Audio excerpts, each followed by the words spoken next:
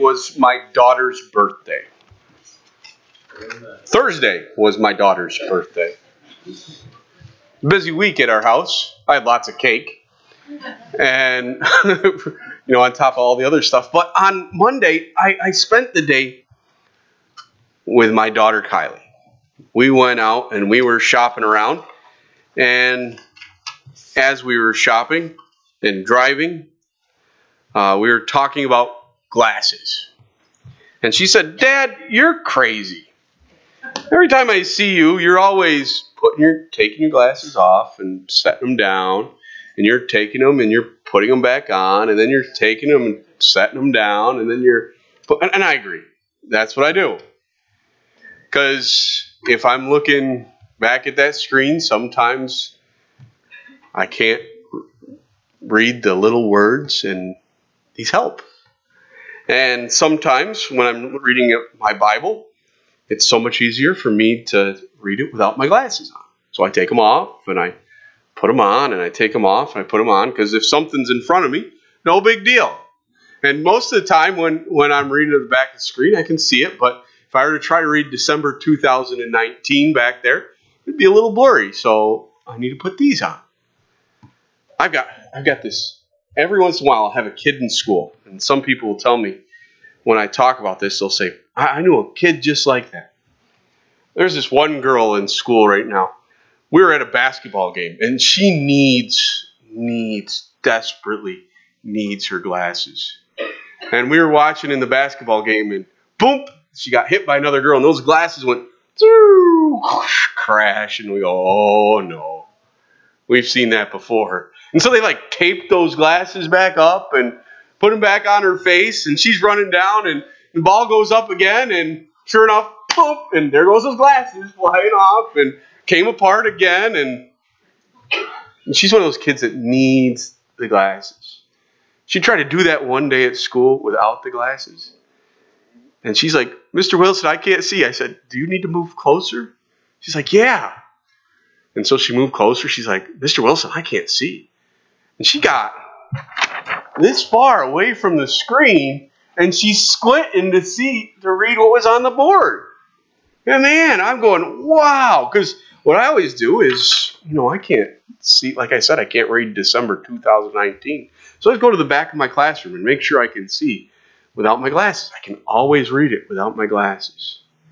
And so when a kid says, "Mr. Wilson, I can't see, I can't read that. Can I move close?" I say, "You need glasses." And sometimes I'm amazed at, these kids, so what they won't wear glasses for. But we're coming into the year 2020, right? And I've thought for 10 years, Sunday before 2020, that's like an awesome sermon message. So I've been waiting on this since I was in Bible school for this sermon, because I thought this would be perfect. But next year, 2020, isn't it hard to believe another decade? I can remember being a little kid, and it was 1990, and I was going to be going into a new decade. I'm like, a new decade is coming, and everything. And I was thinking about this the other day. I told them this at school. I said, "Do you realize that I'm about to..." Now, I'm not 50. I'm not even close to 50. But I said, "Do you realize that I'm about to enter my 5th decade at Central Baptist Christian Academy?" I started there as a student in 1985. No, 84. 85. I don't know. And so I got the 80s, and I was there in the 90s. I graduated in 98. And then I started back up teaching in the 2000s. Then I did the 2010s, and now I'm starting on the 2000. 5 decades that I've been at Central Baptist. That's crazy to think about. Most people stop at 12 years and they're like, "I'm done with school, I'm finished." But I guess I'm a glutton for punishment. So I've been in school for all that time. Said from a teacher, right? So, but anyways, a couple weeks ago, I sat down with the deacons of the church, and I said, "I want a plan." I said, "I need a plan. I need something to do. Like I have, when I go into a year of teaching school, I have certain goals that I want to accomplish for each class. I have a goal in mind from the time a kid hits my first math class. I hope that they have a foundation that has prepared them to get to me. And sometimes it's not the case. But I have a goal of where I'd like those children to be at the time that they're done. I would like them to have mastered everything that they need to completely understand calculus and how it applies to their life. That's my goal. And that's what I'd like to achieve. And so I do certain things to achieve that goal. And so I said, well, in church, I need goals. I need things that I would like to achieve. Because if I don't have goals that I like to achieve, we can play church.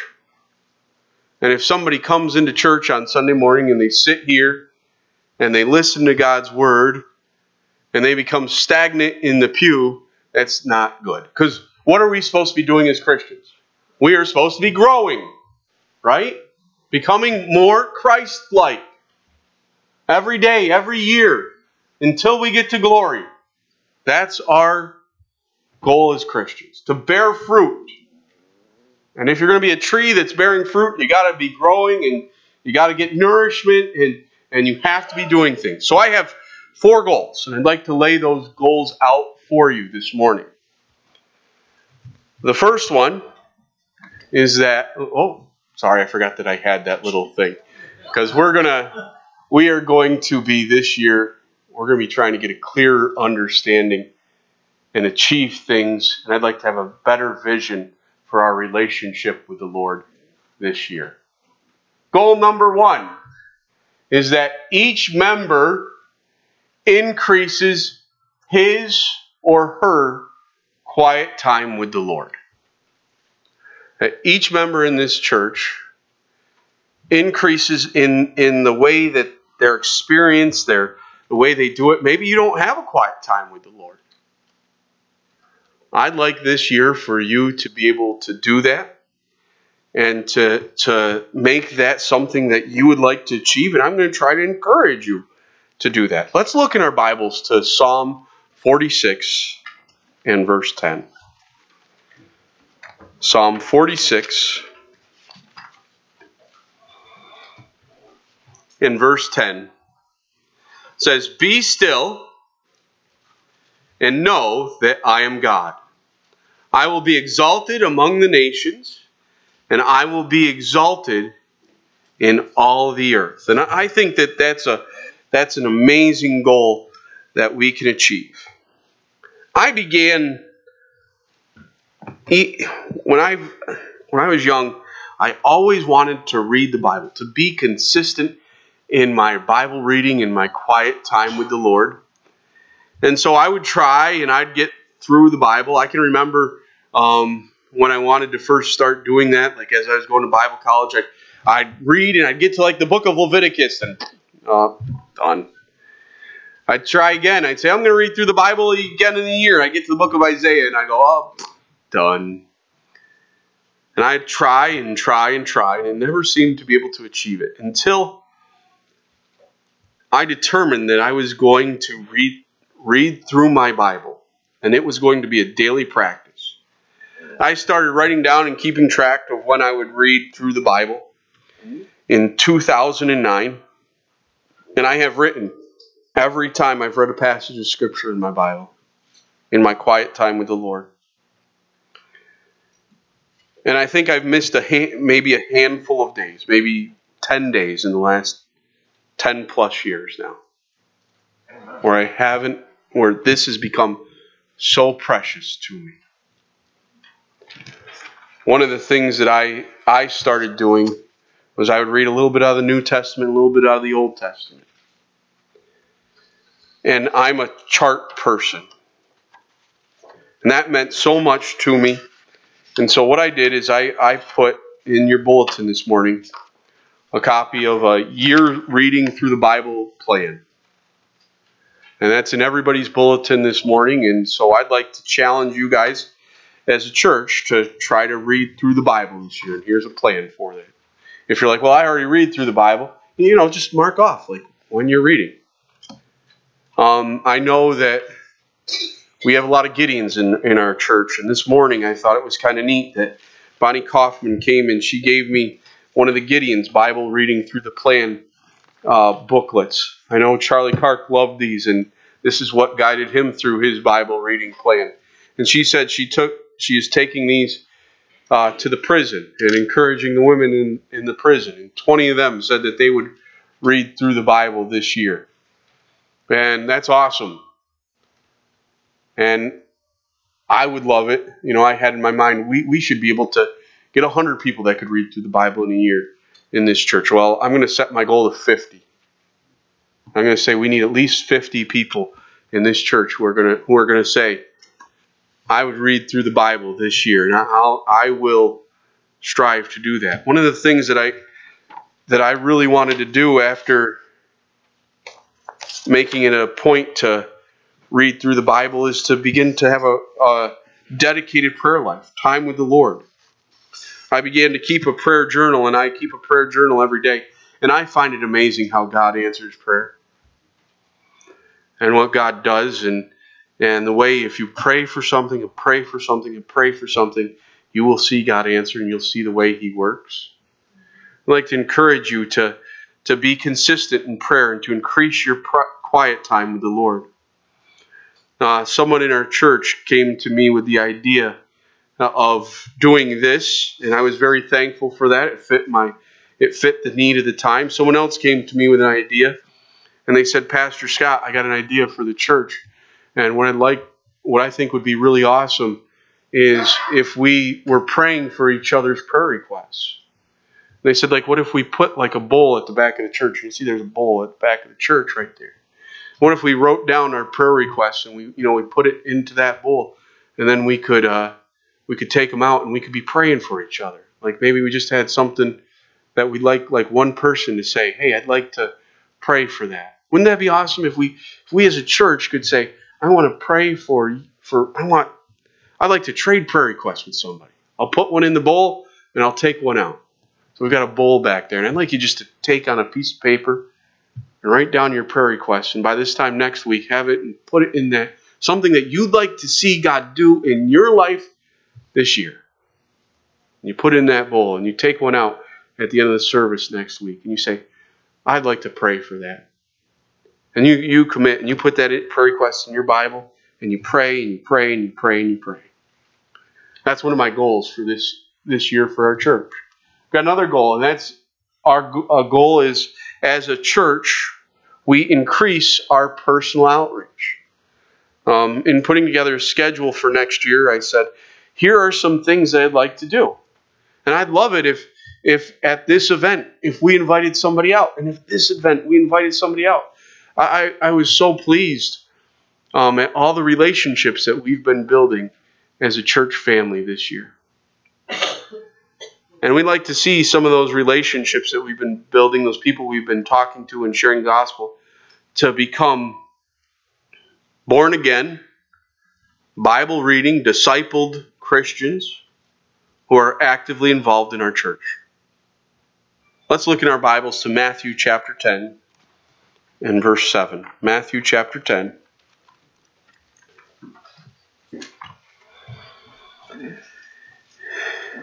In Matthew chapter 10 and verse 7 it says, and as you go, preach, saying, the kingdom of heaven is at hand. That's a very, very, very, very important thing for us to understand. As Christ is sending out the 12, he says, as you, and probably a better way to look at that verse and to translate it would be, as you are going about your way, as you're walking down the road, as you're in the grocery store, as you're living your daily life, as you're going to the mailbox, as whatever you are doing, preach the gospel, saying the kingdom of heaven is at hand. Make sure that you are you are witnessing and sharing your personal faith in Jesus Christ. Be active in increasing your personal outreach. That's goal number 2. Goal number 3 that I have is that each active church attender becomes more confident with the Word of God. So that as we are reading, as we are sharing the Word of God, that we all feel that we have confidence. You guys know I've been talking about this because I'm so excited about this. My daughter's driving. Like I said, I had 2 birthdays this week. Thursday was my daughter Julie's birthday. And she got her learner's permit. It was so fun taking her and seeing her smile as she, when she got done taking the test and they told her that she passed and stuff, she came back and she had this big grin from ear to ear. Then when I took her to Broome Community College and gave her the keys and she plugged it, she turned, and she was just smiling. Then she started going and smile went away. And she got a little nervous. But it was awesome to see her confidence grow. At first, driving around Broome Community College with no other cars was kind of a nerve-wracking thing for her. But we made it to Front Street. And she's going, Front Street isn't so bad, Dad. I can do this. Now, we haven't done it at 5 o'clock in the afternoon yet. But I saw her confidence growing. And that's an awesome thing. And how awesome would it be as we as Christians, we become more confident in talking about God, talking about heaven, talking and we've got to try. That's what I said to Julie. I said, you got to do it. You got to do it every day. And your confidence will grow. If I take you out driving once, and then I don't let you drive for 6 months, then I put you behind the wheel again, you're going to be in trouble. And as Christians, if we're reading the Bible every day, if we're praying every day, we're talking about it every day, we're going to grow. And we're going to become confident in sharing our faith. Let's look in our Bibles at 1 Peter chapter 3. 1 Peter chapter 3, verses 15 and 16. In 1 Peter chapter 3, verses 15 and 16, it says, But sanctify the Lord God in your hearts, and always be ready to give a defense to everyone who asks you a reason for the hope that is in you, with meekness and fear, having a good conscience, that when you defame that when they defame you as evildoers, those who revile your good conduct in Christ may be ashamed. For it is better if it is the will of God to suffer for doing good than for doing evil. I'd love us to become confident in knowing the Word of God and living the Word of God and being able to share that with those around us. Goal number 4 for 2020 is at the end of the year 2020, you who are seated in this pew today can say, I am more responsible steward with the things that God has given to me. And I'd like us to look and open our Bibles to Deuteronomy chapter 6. God's given us a lot. He's blessed us so much. He's given us time. Are you using your time appropriately? He's given us things, a car, finances, family, talents, abilities. Are you a good steward of the things that God has given to you? Do you use them for His honor, for His glory? I think that if you read the Bible, that's one of the things that God begs of you. He says, I've given you so much. Use it for the glory of God. I know often we will use our time unwisely. But I hope that and pray that we as a church, we could say, Here's where I'm at today. And by this time next year, and I have no one, absolutely no one, picked out as I have these goals. I think about myself. And I say, at this time next year, the time that I have, from the time I get up in the morning till the time I go to bed at night, am I a good steward of my time? The gifts that God has given me, am I a good steward of that? God has given a lot of you in this room a phone, a cell phone. You can be a bad steward of your cell phone and use that for evil. Or you can use it for good. How are you as a steward with the gift that God has given you? I think about it. You can pick up that phone and you can call someone and be an encouragement to them. Or you can spend 27 hours playing Candy Crush or whatever it is that the game of the week is. But use those things for the Lord. Deuteronomy chapter 6 and verse 4 is one of the verses that I just really want to hold to my life and be something that I live for. In Deuteronomy chapter 6 and verses 4 and 5, it says, "Hear, O Israel, the Lord our God is one. You shall love the Lord your God with all your heart, with all your soul, and with all your strength." Whatever God has given you, use it for His glory. Use it for Him. So our key verse, our passage that we looked at this morning, was Isaiah chapter 43. And I'd like you to open that because that's kind of my key text. And in Isaiah chapter 43, verses 1 to 7, I took a look at this and I thought at the beginning of this year, I'd like us to take a look at that. I'd like to look at things clearly. So let's open our Bibles to Isaiah chapter 43. And let's look at verses 1 to 7 again. We just read it a minute ago. But I think as we look at this, I tried to take a look at it and I tried to look and see, are we viewing things clearly? So I came up with 6 points in this passage of Scripture. And I'd just like to say, I'd like us to correct our vision a little bit. The first thing that I wrote down here was, God has an invested interest in you because He created you. Look at verse 1. It says, "But now thus says the Lord who created you, O Jacob, and He who formed you. Fear not, for I have redeemed you. I have called you by name. You are mine." He created you. He made you. He gave you His image. And He cares deeply about you. He's invested a lot into you. He invested His Son. And He cares about you. And so because of that, He's going to work in you and through you if you allow Him. And so what I'd like to say is, this year, see yourself as a child of God. You're God's child. You belong to Him. Do you act like it? I would not want to be the child of a prince.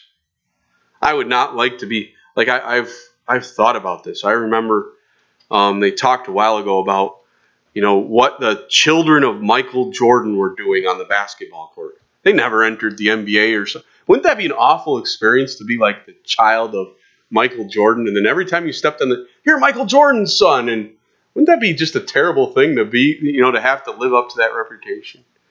We're God's children. And He's going to help conform us into the image of His Son. He's working on us, and we become ambassadors of Christ. That's a big deal. It's a special place to be in. And it comes with a responsibility. In John chapter 1 and verse 12, many of you know this verse. You could quote it. It says, "But as many as received Him, to them He gave the right to become the sons of God, even to them that believe on His name." I was thinking about that. As I quoted it just now, I may have even mixed up the New King James and the King James. In the King James, it says, "He has given you the right to be called the sons of God." In the New King James, it says, is given, or I'm all mixed up now. But in the New King James, it says children of God, and I think it says the right to be called the children of God. And in the other one, it says the power to become the sons of God. You belong to God. You're His children. Amen. And that's an awesome place to be. Let's turn in our Bibles to 1 John chapter 3 and look at that a little bit further. In 1 John chapter 3,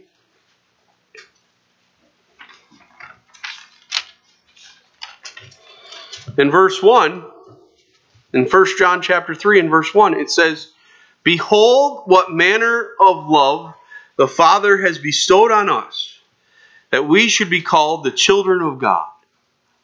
Therefore the world does not know us, because it did not know Him." Let me tell you today, Christian, you are God's children. You're not people of the world. That makes you different. And you need to see yourself clearly. You need to see yourself as God sees you. You're His child. The second thing I see from Isaiah chapter 43, that God begs of us. He says, you don't have to be afraid. God wants to have a relationship with you.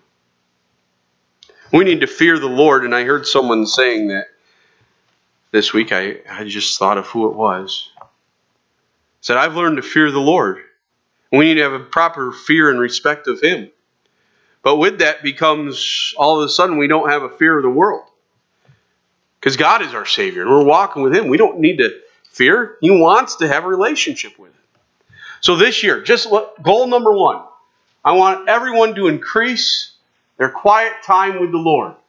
And this year, I would like you to have the correct vision of your time with the Lord. I'd like you to see your relationship with God correctly. I think that a lot of people think, oh, I'm going to go to heaven, and when I'm in heaven, it's going to be church service all the time, and I don't know if I could listen to Pastor Scott for all of eternity. You got an incorrect view of your personal relationship and your time and your relationship with God. Because when you go to heaven, you're not going to be listening to any preacher. You'll be listening to Jesus Christ. It'll be a totally different thing. And we will all be there for all of eternity.